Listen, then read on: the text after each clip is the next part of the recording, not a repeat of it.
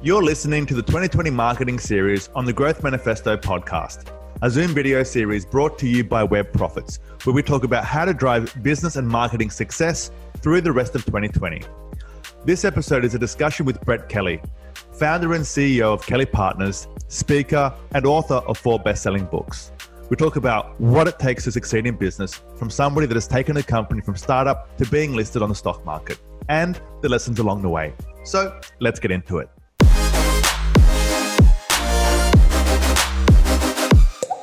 Look, thanks for coming on the podcast. We're speaking to Brett from Kelly Partners. You founded the company back in 2006. So you're the founder and CEO, and you listed on the ASX in 2017. So we started Web Profits as well around 2006. So we've had about the same amount of time in business, like in the current business anyway. So maybe let's just start with that, because obviously that's a fair journey, and to be able to grow and then to list on the stock exchange, that's the goal of a lot of organizations, right?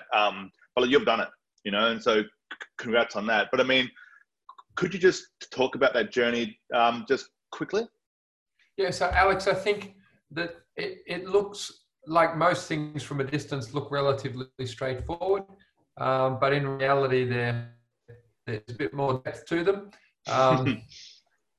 I played a lot of cricket, and I used to love taking guys out to the SCG, and they'd stand behind the nets. They'd have an opinion on the game, but you'd stand them behind the nets, and the test bowlers were bowling, and they'd sort of flinch. I always thought that was a good metaphor for the difference between what things look like and what they are in fact. And so, look, I started my career in 1993 at Price Waterhouse as an undergraduate straight out of school, and I spent 5 years there. I then went into an investment bank, and I lost my job from that bank. They said, Brett, you don't fit in with other people. You're a bit different, and, we think that you might do better at something else. And I had worked out in that time, it was a really top flight advisory house, that I really wanted to build a business, not simply be on the sideline as an advisor. And so I went back into chartered accounting because I'd read everything that Warren Buffett had written since I was about 16. And Buffett, talked about looking at businesses that were relatively certain to exist in 20 years' time. And I thought death and taxes were life's 2 great certainties, and I happened to be in tax. And so I looked at chartered accounting businesses and thought that they are typically not well run. They're not even thought of as a business. They're just a guy with a desk, and he just is busy. And when you ask them what they're busy doing, they're not quite sure. And so I had the frustration as a young guy working in these businesses. And ultimately, when Beck and I had our first child in 2005, the partners at the firm I was at made an offer to me that was different to what they'd promised me when I joined the business 12 months before. I went home and I said, Beck, people in this industry they just lie. They just say one thing and do another, which I just personally have an enormous problem with. And and they do that to themselves. I call that delusion. And then they ultimately do that to other people. That's deception. And they do it to the clients, which is sad as well. And they say they can do things that they ultimately don't deliver. So I just started the firm. I said to Beck, look, I think I might start the firm. Talked to 2 of my best mates, and they said, I don't know why you haven't already. And so we started Kelly Partners Chartered Accountants on the 12th of June, 2006. And I had the benefit, I guess, of having been in a few different pursuits. When I lost my job from the investment bank, I turned around. My dad gave me a book called Think and Grow Rich, and it says find people that have been successful and go and ask them what they did to get their outcomes. And I like to call that, how they achieve their goals. And so I'll show you. I've just got it here. I ended up, one of my quests was I turned around and I wrote this book. I needed a reason to actually get people to speak to me. So I wrote to them and I said, my name's Brett Kelly. I'm 22. I'm unemployed, but I'm keen to learn. If you'll spend an hour with me, I'll ask you my 10 standard questions or 11 standard questions. put it in a book and get it out to other young people. And this was in 1997 I did this. I made 5,000 phone calls in 3 months. I got 34 out of the 80 people I approached. 3 others phoned me. They could do discussions, but they couldn't let me publish them. Yep. And then I was told by two publishers who've been in the industry for 20 years. Hey, Brett, I've been in the industry 20 years. You know, there's 8 new books published every day. You know, you're not Alan Jones. You're not Ray Martin or Alan Jones. So who's going to read your book? Mm-hmm. And with that, I thought, righto, I'll go and get Ray Martin in my book, and I'll get him to interview me, which he did. I self-published, and the book was a #1 bestseller. Funnily enough, I got these things, you know, even at this point, I found a guy in the US, and he'd written this book called 1001 Ways to Market Your Book. And this is the 25th edition of that book. I've never met anyone in the industry in Australia that's ever read it, which I'll share the relevance of in a minute. And then I found this guy who sold 500 million books, the Chicken Soup for the Soul series called the Mega Book University. And it's all CDs. I remember those courses. I used to buy those like all the time back when it was CDs and stuff, and I can't throw them out because just in case there's good content in there still, right? I found these. I did the library for our CBD business, and I put all my old books and things in there, and I found them the other day, which was great. And so, look, basically, that book taught me how to develop a product and sell it. And then I basically went on this journey where I said there's a BBC 7up series where they followed kids every 7 years. From the age of 5, and it's the most successful documentary program in history. And so I found that such an interesting study of people, and my ultimate interest is people and why they do what they do. Right. And so I then went on and I said, look, every 7 years I'll write a book. So I don't, you know, one of the biggest things I learned here was people get busy, and even if they appear successful, they achieve their goals. Often they end up in some other place, and with outcomes that they weren't planning on. Broken families, marriages, destroyed relationships all over the place because they'd been focused but not really conscious of where they were. And so I then wrote this book in 2005, which was 7 People Who Changed the World. So, and look, to give you an example of how much fun this was, in here, you know, I had Warren Buffett, I had Helen Keller, I had Nelson Mandela, Gandhi, Martin Luther King, but in here I've got, you know, Warren Buffett, and I wrote to Warren Buffett and said, look, you know, I'd really like to interview you, and would you sign my book?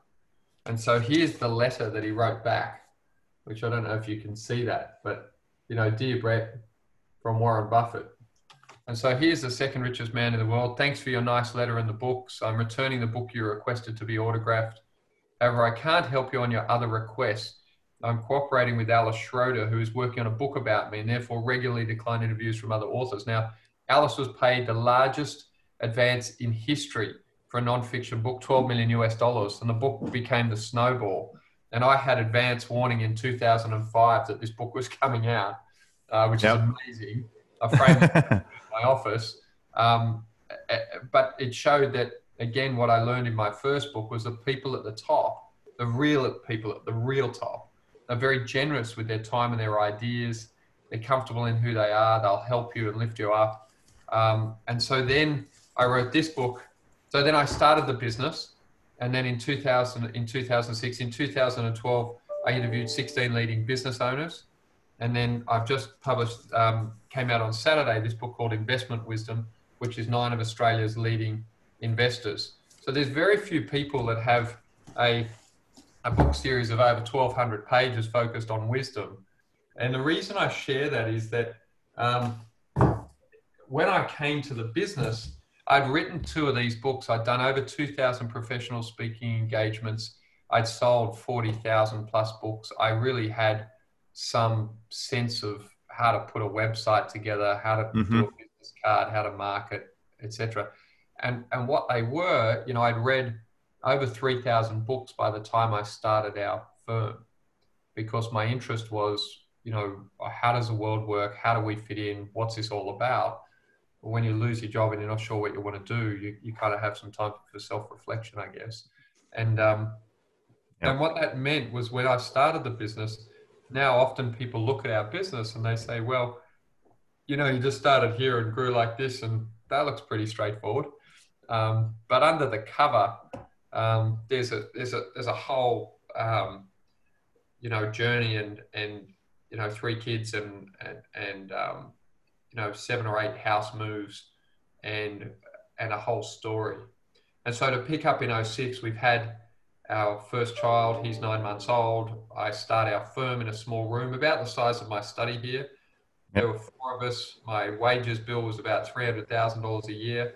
I had $200,000 worth of clients who I owned as part of my agreement with my employer. And so I was under some pressure to grow. So I guess I used all the experience that I'd had. I've always been someone good under pressure. But key to what I did was I actually sold my apartment in Kirribilli, and I moved to first rent in Lane Cove and then in St Mary's. And then I bought a block of land, subdivided, and lived in a place called Oxley Park, which is one suburb next to Mount Druitt. And then I lived for 2.5 years there. Then I lived in Penrith for 4 years. And then I bought a house with cash in Mossman. So I grew up in Penrith, actually. That's where okay. and then I left when I was 17 and I came to the city and I was like, that's it. On the Pean Avenue there. On the ridge, we bought the house in the middle of the GFC. But the reason I share that, Alex, is firstly, I came to the business with the full support of my wife, who, you know, I've always regarded as a co-founder and wanted us to build the business and was prepared to sit there. She's an accountant as well, fill in tax returns with a baby under the boardroom table and just do whatever it takes and allow me to do whatever it took to actually build the business. Now, I was working from 3:30 typically in the morning. I would work till 6:30. I'd get home at 7. I'd have dinner for an hour and I'd work from 8 till 11 and then I would go again. We had a young baby who'd wake up every 3 hours. So Beck wasn't doing much sleeping. So I didn't think I should either. And so the first thing was I had the support of my wife who, you know, it's very trendy these days for both people to be pursuing their career at 100 miles an hour. And that's great, but it's difficult for both of you to do that at the same time as having a very young child. And then, so that was a big sacrifice from Beck. And then secondly, I had sold my apartment that I'd bought and renovated and loved in Kirribilli. And I just didn't have the status anxiety around the suburb I lived in that seems to afflict most Sydney-siders.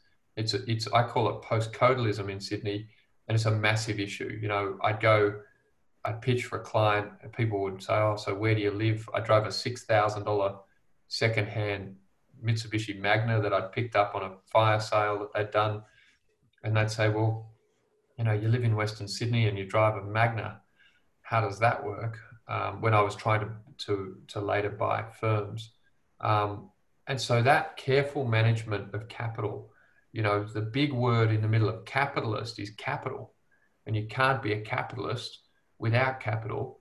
And if you're not born to the manor where mummy and daddy or someone else is writing you a check, and you don't want to give up all of your equity so that you effectively sell off your company before you start, then you need to cut your living expenses such that Beck lived on $100 a week and she'd run the house on $100 a week. We pay our mortgage that was very, very small. You know, I was living in a duplex ultimately worth about $350,000.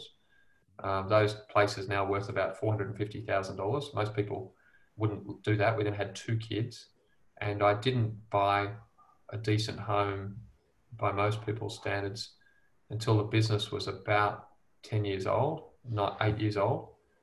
And by then I was 38. And I had worked since I was 18, like a crazy person, to build up, firstly, what I call your career capital, which is your skill set and the things, you know, the books you've written and the talks you've done and the travel you've done and the people you've met. I have over 10,000 people in my mobile phone. How many, sorry? Over 10,000. Wow. I think it's a bit of a tip for your listeners. If you go down into your contacts on your Apple phone, at the bottom of the A to Z, there's a little hashtag. and it shows you the number of contacts in your phone.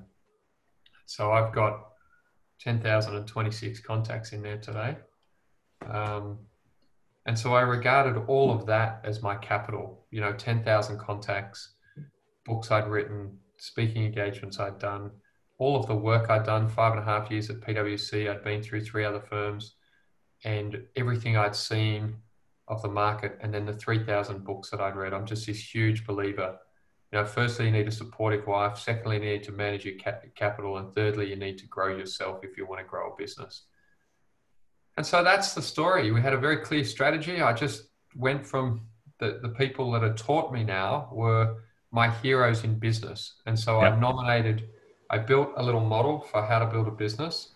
And I believe that first you have to be clear on your mission, clear on your values, and clear on your vision. So that's the foundation. Most people are up here operational and not down here foundational. When you're building the foundations, nobody gives you a pat on the back because you're underground in muck and dirt and smelly stuff. Mm-hmm. But our mission was clear that private business owners employ more than 70% of Australians, and that they should be able to get anywhere that they operate just as good financial, tax and accounting advice as any large multinational, because let's face it, employment is absolutely critical to people's sense of dignity. Yep. And I was very passionate and still am about that. I said that we must take the best of the best. We must be the best at what we do, and our quality must be better than any Big Four firm or anyone else in the market. And that we would then use the Walmart strategy that I got straight out of a book called by Sam Walton I think it's called Made in America. And he said, go where other people won't go and grow what people don't notice. And so I drew a map and I said we would go to the Central Coast and Norwest and Penrith and Campbelltown and Barrel-and-Wollongong. And I then went and either grew or bought the largest or second largest and oldest firms in each of those regions. Mm-hmm. I used my M&A background to understand how to put a deal together in the right way, which is uncommon for accountants who don't really know or have deal experience. And I said that we would get big before anyone noticed. So we'd have one brand, a centralized back office. We would own these growing markets because they're all growing above trend. So CBD, Lower North Shore, Eastern Suburbs, no one has babies. Mostly people are old, so there's not a lot of growth. And the growth, the money that's there's often had an accountant for 50 years. So why not grow where the economy is growing above trend, which is typically outside the immediate CBD. And in our profession, people are kind of too snobby to go outside. Again, they're post-codal. You say, Alex, you grew up in Penrith, and people think that there are gangs roaming the streets out there with machetes. I actually grew up in Emu Plains, and they think, were the emus there running around? I'm like, yes, yes, there were. Very nice golf course, beautiful river, very cool part of the world, actually, gorgeous. And so, again, because people don't get out of their own suburb much in Sydney, there was all this opportunity out there. And now we have the largest and generally oldest firm certainly in Wollongong, in the Southern Highlands, in Campbelltown, in Penrith, second largest. We're now in Glenbrook in the Blue Mountains, and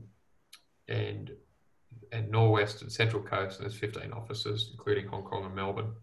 Yep. So that's the short history, but I guess... And so what made you go on the stock exchange, though? Because in 2017, you listed, and I've been involved in that type of, that kind of adventure, we'll call it, right? And it's not a simple process. And why did you do it? It's all about goal setting, Alex. So you wanted to have a public company? Is that what it was? So my primary business hero is Warren Buffett. Yep. When I grew up, I wanted to be Warren Buffett. And so I started the business with the view that we would grow the business and ultimately have a listed company. And that listed company would be a holding company, just like Berkshire Hathaway. So the holding company is called Kelly Partners Group Holdings. And my plan from the day we started, and for many years before that, was to ultimately have a listed holding company that would grow wealth for our investors in the way that Warren Buffett has, which is long-term compounding of capital by buying private businesses, which is what accounting firms are. Most people just don't think of them that way. Yes. and doing that for a very long time. And so basically we've been 3 years listed in June. We didn't need the money. But what drives me is I think that our industry often says one thing and does another, Mm-hmm. and that they don't run like a great company. They just run like, there's 4 guys who are partners in a firm, 4 guys with a briefcase, right? Yep. And so I want to set a new standard, and I want to disrupt our industry. And the best way to do that, after being in the shadows for a decade, is to do that in public so that people can see, the talent that I want to recruit to our organization. I want them to be able to see our organization. I believe that we're going into an unprecedented era of transparency where everything you say can be recorded, everything you can do can be filmed. You can see a lot of the older pillars of our society being caught up in ICAC and other investigations where it's quite obvious the way they build their wealth over time hasn't been that squeaky clean, to be gentle. Mm-hmm. And I thought if we had a public company, we could just build something transparently that could inspire the best talent in our industry to come and join us. And so that's the ultimate mission, to say, you know what, you can behave well and do well. And, mostly the reason chartered accounting firms aren't listed is 2 reasons. One, they couldn't behave in public the way they behave in private. I saw that in my, decade I spent in other people's firms. And secondly, in a partnership, typically in a chartered firm, Alex, if there's you and I and there's partners, every time the partners see $1 of profit, they want to rip out 51 cents each. That's $1.02. They're not people that want to reinvest in the business and grow the capacity of the business, not just for themselves, but for their people and for their clients, so that over time, what they're building has even more capacity to deliver what they claim they do. Yeah. Whereas in that structure, we'd have retained earnings, we would have permanent capital, we would have the infrastructure to be able to grow a great business, which is really what drives me. Yeah, sure. So then on that point, so how has the quest for growth changed since you've gone public? Because obviously the challenges shift a little bit. So how has it changed? Yeah, so as a public company at the headco, you have a lot more voices and there's more people with an opinion. So it takes a certain Buffett style independence of thought to be clear on what you're trying to do, to explain that consistently, and then to ignore all the people that keep harassing you with their latest thought bubble. The number of people who will come to me and say, I think you should do this, or I think you should have done that, or don't you do this? And you can tell that they haven't done the work. Henry Ford has this great saying, and that was that thinking is the hardest work in the world. And that's why so few people do any of it. And so with me, this is somebody who's gone and spent more than 1,200 pages. In my first book, there was 800,000 words. That's 1,600 pages of text that was edited down to a 320-page book. If I hadn't have been a chartered accountant, I'd have been a researcher, because that's the way I kind of attack everything. So I like to think. I enjoy trying to solve problems for my people and our clients and our organization. And there's a huge depth to what we do and what we know and how we're doing it. A guy who's now working with us, wonderful guy, came to me the other day and he said, you know what, Brett, you and this organization are like an onion. And I just keep peeling back and I keep finding more and more good stuff. I just didn't know. And I'm like, well, mate, I don't spend my time out there trying to explain it. Now, as a public company, there's this balance between how much you need to share by law and how much that's competitive intelligence and intellectual property of your organization that you want to continue to grow before you share, if you like. And so that's, I've had to be disciplined around my thinking and not let voices who haven't earned the right to be heard into my headspace. Mm-hmm. I think that's key, to any young person or any person. You hear a lot about mental health in our community. I think we spend a lot of time teaching people how to do push-ups, but we don't teach people much about how to keep their mind focused. And what would you advise to somebody who was like, hey, Brett, could you help me to get more focused? Yeah. So what would you say? Well, typically I would take them through the sort of planning process that I do and that I've shared with many people. I sit down, again, I'm a student of excellence. There's a guy, Michael Hill Jewelers, and Michael is a wonderful guy. He's written a book called Toughen Up. It's probably on my bookshelf back there. Mm-hmm. And he has always talked about having a 30-year plan. So I have a written 30-year plan. I've developed it up based on what he recommended and some of the things I've heard from other people. And then each year I pull that down into a 1-year plan, and then I break that out into quarters and pull that out into months. And I'm very, very, very focused on what I'm trying to do today and how that fits into the broader long-term context. And how long is that plan? Like, is it 2 pages, 10 pages, a page? Like how long is it? Yeah, I have an Excel workbook, being an accountant. Somebody who loves Excel art. And in there, I've got about 30 pages, Alex. But to be clear, I have a 1-page plan for the year. Yeah. And then I have a 1-page year plan that it comes from. And then I have each area, my fitness goals, what my I guess my prayer goals are, what my, in terms of a spiritual life, what I'm trying to do from a learning perspective, which I know really drives me. I believe in that old saying that learning leads to earning. And if I'm not learning, I don't feel good. So I need to be reading all the time. I've got a page in there that's got our wedding anniversaries, what the gifts are, modern and ancient for wedding anniversaries. So I know where we are. I meet people and they're like, oh, I'm not sure how long we've been married. Again, trying to be very intentional and focused on, where I am. I've got my kids' goals. So my 3 kids, what are their goals for this year? I've got a page on my superannuation, so on my financial position, and a bunch of other random things. Basically, I just keep one workbook I call a flight plan. We do it with clients. I've got one for the business and one personally. But we've always said that a private business is most affected by the attitude of the founder. And that growing businesses are led by growing people. And so if you want to change a business, you've got to change the leadership. Most people think that means you need to get a new leader. No, you need to get that leader to access their best self. So, Warren Buffett was once an employee. Steve Jobs was once an employee. Nelson Mandela was once an employee. And so it was quite obvious when they were sitting there as an employee, they were delivering this level of themselves. And later they delivered this level of themselves. And so as a leader in a business, you want to make sure you get the maximum capacity of your best self brought to work every day. And you want to make sure you're doing that for your people. And so to me, that's how I get focused. And then I've got my diary sitting here. It's an ancient diary that's got my list of things that I literally write down the night before.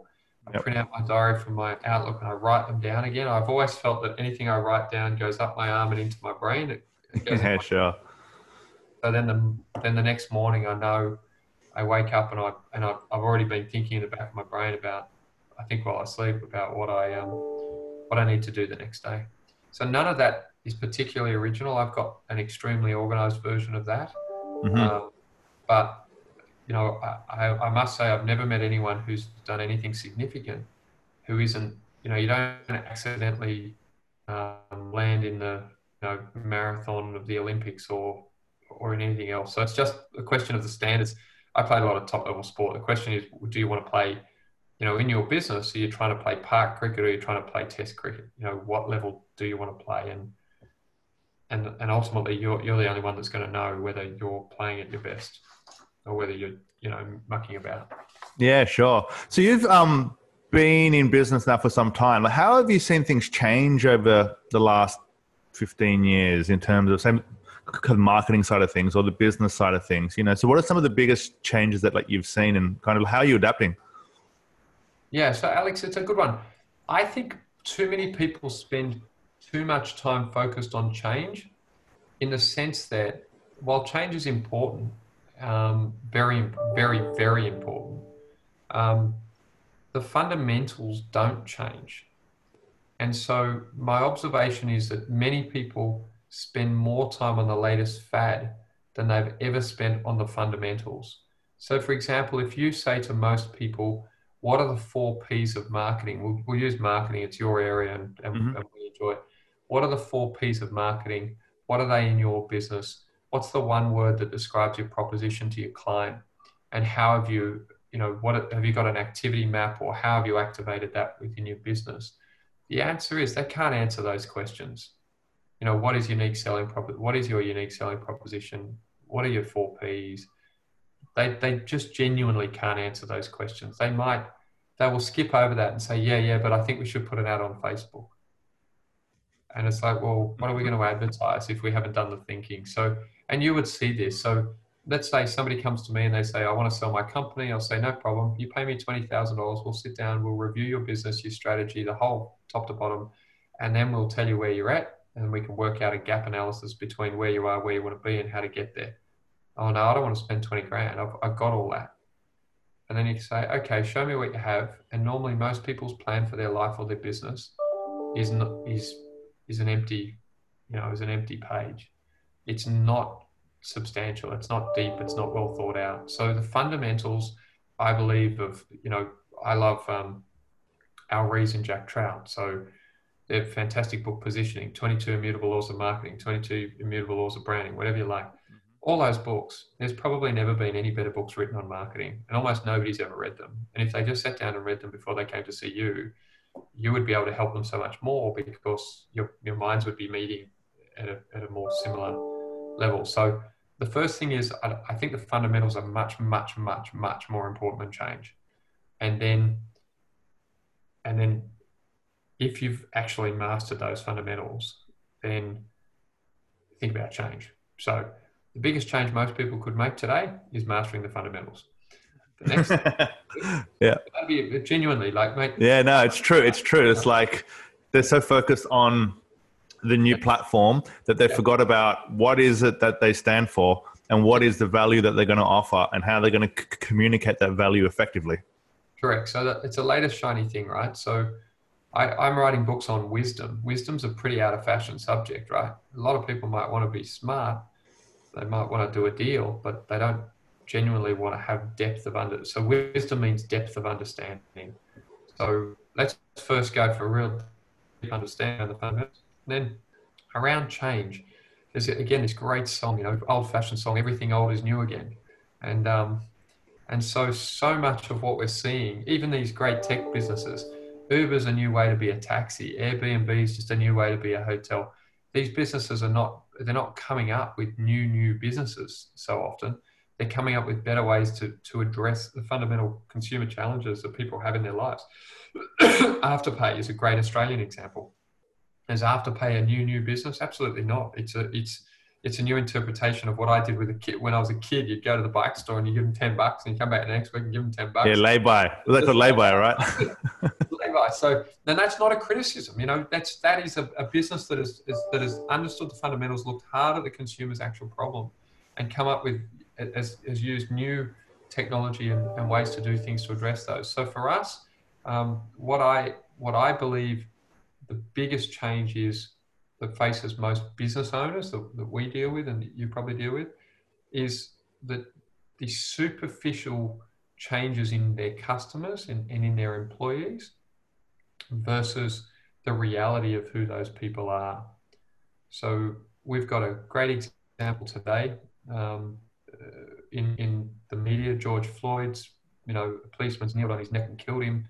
There's a lot of outrage around race. But at the same time last night, there was an Aboriginal kid swept off his feet, face planted into a concrete floor by a police officer in broad daylight in Australia, and 400 Aboriginal deaths in custody since 2001. The stated position of most people today has become a dopamine-inducing, touch on a screen, at best a like or a comment. But I don't believe there's ever been a bigger gap between the stated values of people and the underlying realities of how they spend their time and money. Yeah, agreed. What we see is the money. And so I say you are what you do when no one's watching. And if I take your accounts for the last 3 years, stick them in a Xero file and show you exactly where you spent your money, biggest expense to smallest expense, But before I showed you that, I asked you to tell me where you spent your money. Those two things don't reconcile. And so that gap in psychology, you know, between who we are in fact and who we know we could be, that gap's always been a source of attention in people's psychological life. And I think a business that can help close that gap has a very unique and powerful offer. So what we try to do with people's financial position is say, without judgment, hey mate, you say you want to get to here with your business or your financial position or both. In fact, when we really do the work, you're here. And this gap is not what you tell me you're doing. It's you're doing these things. So let's breach that gap and close that gap. What you get is a more whole person, a more focused person, somebody who's more congruent and aligned in terms of their values and their behaviors. That's a happier person in every realm of their life, and their financial results go through the roof. And so that's to me a way of understanding what's going on and addressing what I see, you know, as the biggest change is that people today are much more mouthy than they used to be.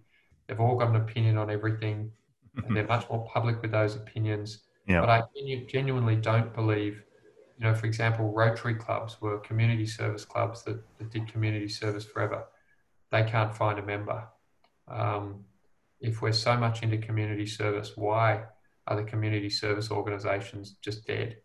Yeah. Are we doing community service in a different way? Well, making a comment on Facebook's not necessarily, it's not necessarily not, but it's not the concrete community service that we've seen in the past. Yeah, sure. So that's kind of the way I look at it from a, you know, straight business point of view.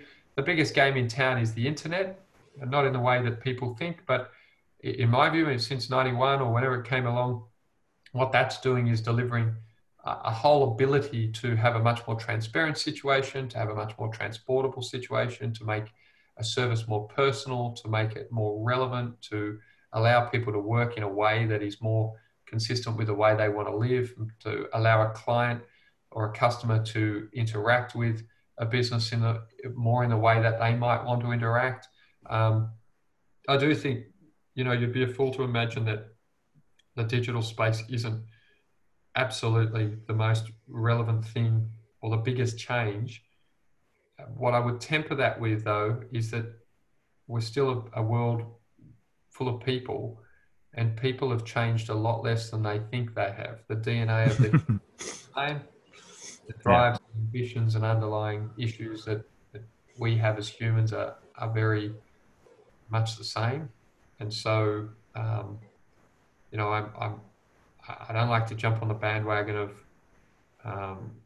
you know, it's just the world's changing. You know, I think it's an unbelievably self-indulgent view to believe that the world is changing more today than it has in the past. You know, in 1918, when the Spanish flu hit, I guarantee the change that people experienced was much more significant than what we're experiencing right now. I believe that when World War I happened, that was a much bigger disruption and change than anything I've seen in my lifetime. World War II would fit the same category. The Cuban Missile Crisis in the US, So there's all these, I look back. Yeah, sure. That's only the last 100 years, right? I look back and I think, well, I think things are changing, but, you know, when somebody riding a horse first saw a car, that must have been, you know, something else. When fridges replaced ice deliveries, that must have been amazing. When people saw the first rocket, you know, we had the radio even, right? Yeah, or TV, you know, telephone, right? So that's all. You know. Yeah. So what do you? So then on that point, in terms of kind of the big changes that we're experiencing in our lifetimes, they're talking about this economic recession that's started, that's about to happen, is going to be the worst one since the Great Depression. So what are your thoughts on that? You know, as an accountant, as a founder, as a stock market listed company, you have a lot of, I guess, insight. And what do you think the economy is going to do in Australia, like, and then beyond? Oh, it's a great question, Alex. I think that, you know, towards the end of last year, we listed in 17 because I believed that a recession was coming. I believe that we're at the top of the cycle, and that that we live in a world that still has cycles. I didn't believe that Trump would do as good a job as he did with the economy in the US. I just didn't know that he would be prepared to be as forward thinking as he was. Lowering the tax rate was seen as a gift to his friends, but in reality, what it did was inoculate a US economy against attacks from China in the trade war or anyone else. And really, he'd done an unbelievable job of the US economy. And so that meant the market kept going up.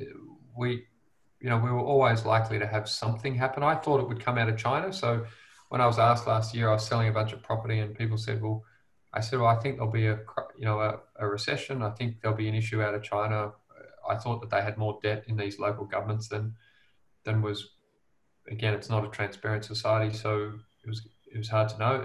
China just feels like a Ponzi scheme to me. I don't know how long you can rule in that way. Can you blend, authoritarianism and mind control with a market economy? I'm not sure you can.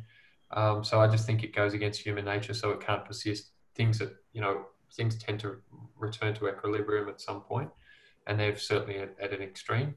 I think that's probably true of the US at the moment, that they're, the extreme market economy is probably going to be tempered somewhat. But again, what I would say, Alex, is, and to you and anyone listening, I say it to everyone all the time, is that there's a temptation in our time to always imagine what's happening to us is bigger, badder, worse, the greatest.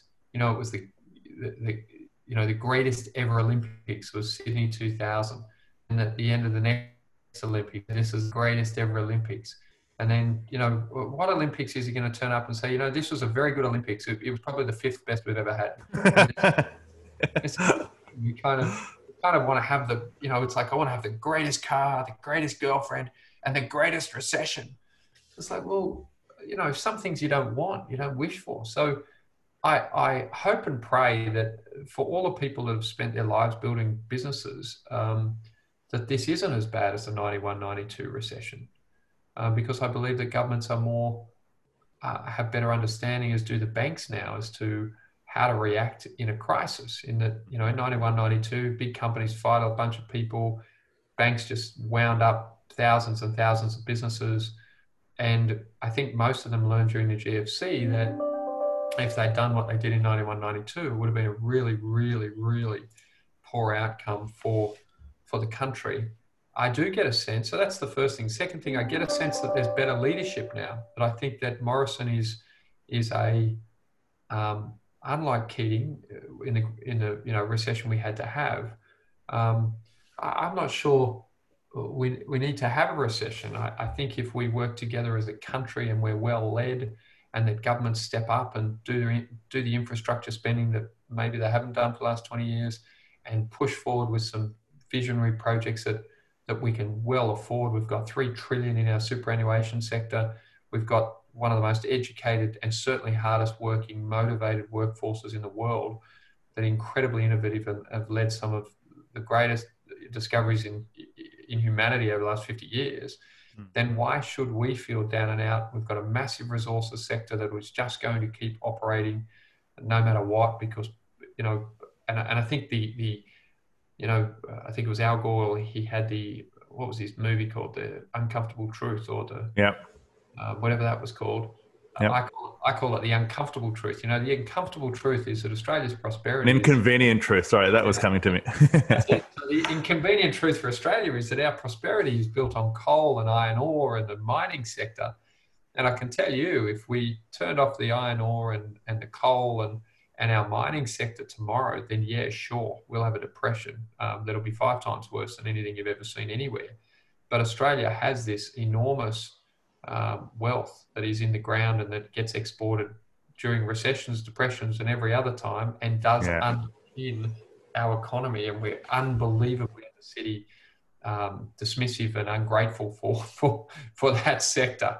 So look, I am not a bear in the sense that that I believe that there'll be a depression, but I have said to all of our clients, and I'd say to you, Alex, and anyone listening, you should always in this situation prepare for a depression and and work for a recession. There's a great, my second favorite business leader who's a massive inspiration to me is a guy called Bernard Arnault, who founded and runs Louis Vuitton Moët Hennessy. And he has his great saying, be pessimistic in the short term and optimistic in the long term. And so I would describe my view as short-term pessimistic, long-term optimistic. So focus on what you can control in your business. Don't let people owe you a bunch of money. Somebody who doesn't pay you will send you broke. Don't go for the biggest client. Just go for a client that will keep paying you. Over-service your client. Find new clients. Work a bit harder, not to be flippant about it, but the 12-hour day is pretty underrated in Australia. It's incredibly effective because most people won't work even when they tell you they are. There's a massive opportunity for anyone who really is prepared to work and commit to what they're doing. I think the stock market's got it right in that, I love this saying, when Tiger Woods was down and out, Tiger Woods might be many things, but on a golf course, he's probably the greatest player ever. Roger Federer is a bit the same. It's a bad thing to bet against champions. And when you think of the US, they might be many things, but they have led more medical innovation than any nation in the history of humanity. And so if they decide, as they have, that this virus is a threat to their national security, and they marshal all of their efforts, all of their capital, all of their scientists, and all of those scientists of their allies towards an effort to come up with a solution for this situation, they may not find a solution in the next 5 minutes.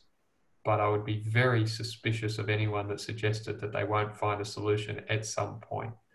Now, if this has been a man-made altered virus, well, maybe they won't. But in the ordinary course of things, when the whole world is trying to solve a problem, I believe in people. I believe in the higher efforts of people.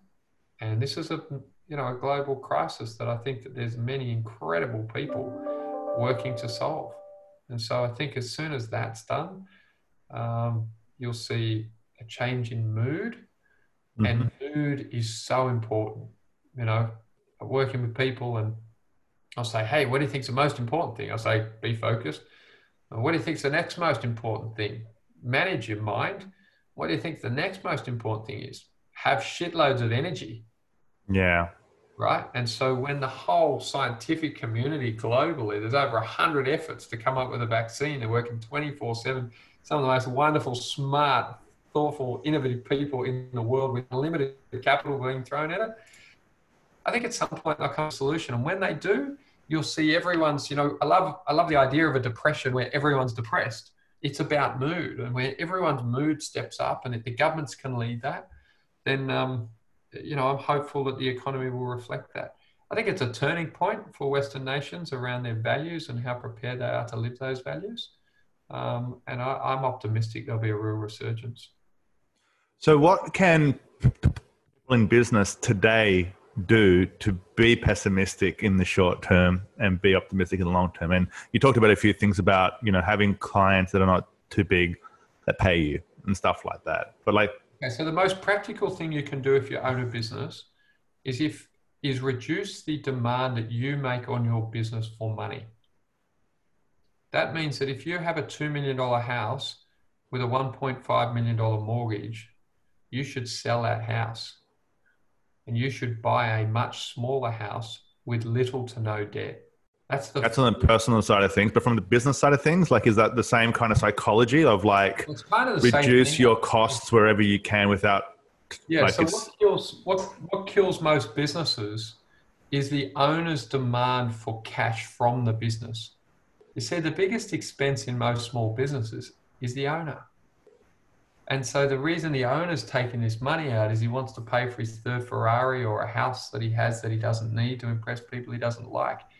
It's the number one issue facing private businesses, how much money the owner's trying to rip out of that business. Now, if you've got a moderate house that has got no debt on it or has got very minimal debt on it, then you won't need much money out of the business. So reduce your personal expenses first. because that reduces the pressure you put on yourself and your business. Mm-hmm. Then go to your business and do exactly the same thing. You see, Alex, when I tell you, okay, look, mate, sell your house, reduce your expenses, do you know what that owner then does? He walks into his business. Imagine I'm on this screen, I'm at home, now I walk into this business. And then I say, mate, in your business, reduce your expenses. Well, he's got some pain going on over here because he's just turned around to his wife and said, right, we're going to sell the house. Or if she's running the business, she's turned around and said, right, we're going to sell an extra car. We're going to sell a holiday house. We're going to get rid of this. We're going to get rid of that. We're going to reduce our cost of living dramatically. Then once he's done that or she has done that, they go together into their business. And it's very easy for them to do that in their business because now they're feeling the pain. So they go into the business and they go, right, we're not spending on anything we don't need. We're going to watch what we're doing with our money. So number one, don't spend on anything you need. Number two, make sure any client you're dealing with, you know exactly what the payment terms are. You're getting some money up front, some money as you go, and you do some money at the end. So if they're not paying you at some point, you don't go broke. And then where you come in, Alex, at number three, is that most people pull back on marketing. And it's a massive mistake. You see, when the market pulls back, everyone will do the same thing. They'll all stop marketing. So what I've been doing during this downturn is I've done a whole bunch of things. I've launched a new book that just happened to be, a thing of time. I did a program, a 90-day program for people called Fire Up 90. I'm up to date. Yes, fireup90.com. So go check it out. Yeah. So to our people, to try and get them fired up, the owners, to focus on themselves. I did a little version for kids, a 30-day one for kids called Fire Up Kids 30. Then we did a grow program in a closed. So my grow program is normally $15,000 over 9 half-day sessions. I did for free for our clients in a closed Facebook group. So That's my board behind me there. Every Friday morning I do an hour in a closed Facebook group. I've got 500 clients doing that. Yep. And then I went out and I said, right, I want all of our directors. There's 42 directors. I want you to personally contact every one of your top 50 clients. And we did a massive daily effort around JobKeeper, JobSeeker, every type of government stimulus, a whole new page on the website that's got that's daily updated for the latest initiatives. And then we've also launched our podcast, which is up to about the 20 or 22nd. It's called the Be Better Off Show by Kelly Partners. And I've been doing 2 episodes a week of that. One of those episodes is called Smashing the Crisis. We've also then put into the market, I'm doing a 10-minute segment every Thursday morning at 11:15 on 2GB with Ray Hadley, answering questions from small business owners on exactly like this, what should I be doing in my business? Mm-hmm. Now, so if you think about that, plus, right? If you think about those efforts, I made 52 accountant jokes, put them in a deck of cards and sent them out to all of my people and make sure that they were healthy, wealthy, wise, and didn't forget to have a smile and have a laugh. Yeah. So we've doubled down. I'm probably working 50% more hours than I have on average over the last few years. And, I guess that's, controlling what you can control and taking action where you can take action is the game, and then I'm standing behind the results that we can generate in terms of what we charge. Look, obviously, I'm very biased on not stopping the marketing spend because I think across the board, like kind of since the coronavirus hit, everybody just paused. But there were some organizations that doubled down and they stood out and they stood forward and they helped. And I think that's a huge advantage. I should have mentioned that, Alex. For companies that can do it. Yeah, like we've been doing the social content through Insta, Facebook, LinkedIn, together with podcasts like micro videos, little comments, blah, blah, blah. Now, a lot of companies are marketing to try and get, they're trying to get a first date before they've had the first date type of thing. We still believe, the reason I love Buffett and Bernard Arnault is they're both people that believe that CEOs should have an investor's mindset. And that is that, you invest today and over time you get a return. You shouldn't be too anxious about exactly when you get that return. And so, I guess if you stop marketing, then there'll be a time where there'll be a gap in your revenue, in my view. So Yeah, for sure. we've been pretty careful, and we're working harder around the impact of those efforts and how to measure them and make sure we're getting results. And so what do you advise to people then on, like, they're looking to cut costs, just to be pessimistic and to protect themselves? They want to spend some stuff on marketing. The marketing, half the marketing, let's say, is on the brand side of things. So it's like it becomes like almost an investment in the relationship. How much should they be investing in marketing? And as an accountant, you can actually provide this kind of information, right? Yeah, you can see it, right? So look, I think it starts with, do you think you should get a direct return on your marketing? My view is yes, you should get a 3-to-1 return on your marketing. You should be able to measure it.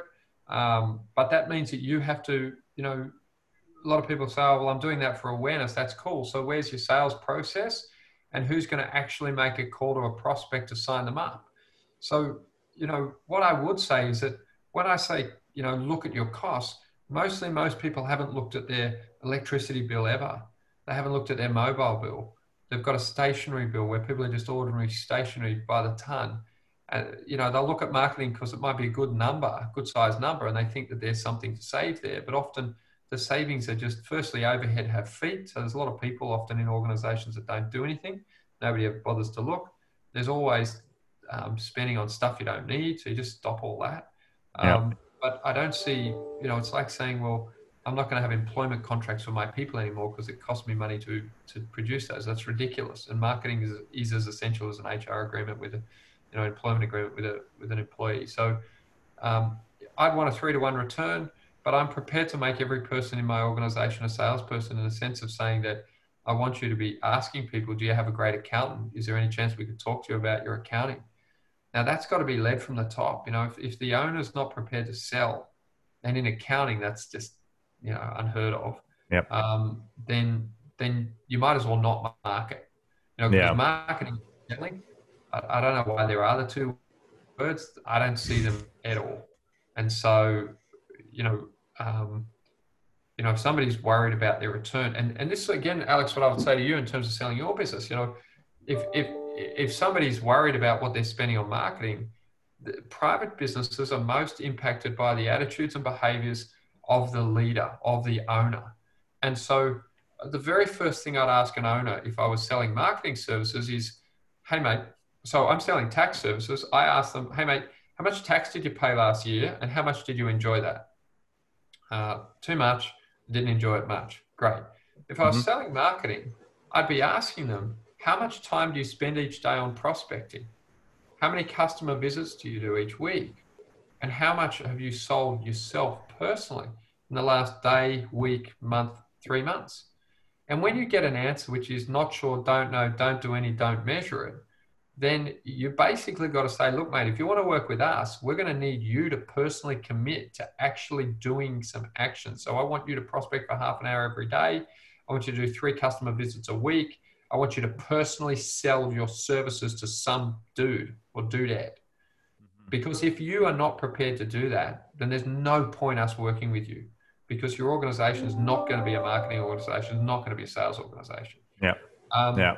So that's why I'm so passionate about, you start with the leader, the person, and their values and their behaviors. Because, a person that understands the value of selling and marketing, they'll engage you and they won't turn it off, when things get a little bit tough out there in the economy, because we are signing up as an organization. Kelly Partners right now are signing new clients in every one of our businesses. And we're signing new clients because we're active while our industry is not. Yeah. And so there's nothing you can do as an organization to solve that problem if the business doesn't want to be active with you. Yeah, for sure. So just one final question before we wrap it up, because I'm just conscious of time. How many hours are you working these days since the coronavirus kind of started? Because I'm sure, because you just said like 50% kind of extra hours. And how do you manage the energy? Yeah, so around that? Alex, it's fair to say that I work all the time. I don't work on Sundays. I never have. But at every other moment of time, I regard myself as working. I work at least 12 hours a day, 5 days a week. I always have. I'm probably averaging 14 plus at the moment. Mm-hmm. I enjoy it a huge amount. I don't feel any stress, bother, or pressure from it, I must say. Absolutely. And so on Saturdays, I've got the kids and I'm trying to do some things with the kids, but they know I've always got my phone with me. I am always thinking about my clients, our people in the business. Yep. And I don't like gender stereotypes because I am somebody that can do two things at once, notwithstanding that I'm a man. I'm sorry, but I can't. I try. I just can't. I'm part of the stereotype. Some guys can't. I'm weird. I can do two things at once. If you phone me and I'm watching my son play sport and I know it's you, I'll take the call. Yeah, mate, no worries. So that you feel heard. Yep. Yep. Give me an hour. I'm at Tom's basketball or whatever I'm doing. I'll give you a call. I'll do what I'm doing and then I'll give you a call. Like there's so many little gaps in the day where you're not doing anything in particular. Sure. And so look, but again, I think it's a bit of a false distinction between work time and play time. If, I love the expression that Buffett's always used, that he tap dances his way to work because it's what he loves to do. So I have, I love to read. I love art. I love some sport. I like to play golf. I love to snow ski. It's hard to do on a moment's notice, but primarily I like to help people, and my business gives me a vehicle to really do that. And so I never really feel like I'm sort of working, and I feel sorry for people that have this very hard distinction between, I'm working, that's drudgery, and then I'm partying and that's life. I've often had people say to me, hey, you should get a life. But Beck and I, the kids, we feel with 40 partners, 250 people and 8,000 clients that we've built, a life. And it's not fun. And it sounds fun too. It sounds fun. But I mean, like I am pretty biased because that's how I see life as well. So I wouldn't have it any other way. Correct. You got interesting clients. My clients have involved me in things that I would never have seen in 100 lifetimes. I've been to places all around the world, seen things, learned things. And for me, I'm primarily driven, from, I guess, the life of the mind. And so that to me is amazing. I feel very privileged to be in that position. And, I think it's always helpful that, that old saying, when you got a sore leg, just look at the bloke who's got no leg. There's always somebody worse off than you, and it's easy for us to forget that. All right, Brett, thanks so much for the time today. If people wanted to get in touch with you, should they go to brettkelly.com.au? Is that the best place to see some of your content? Books. kellypartners.com.au. Give me a call. There's books at brettkellybookshop.com.au or .com. Google. But LinkedIn, send me a message. If there's anything I can do to help, happy to help. And Alex, I really appreciate our chat today. Yeah, it's been really good. And yeah, thanks for sharing. There's some fantastic information in there. And I really appreciate it. So have a good day. Have a coffee soon. Oh, yeah, I'd love to, mate. I'd love to. I'm back in Sydney next week. So maybe then. But yeah, let's keep chatting. Thanks, Brett. See you. Thanks, mate. Thanks for listening to the Growth Manifesto podcast. If you enjoyed this episode, please head on over to iTunes and give us a 5-star rating. For more episodes, please visit growthmanifesto.com/podcast.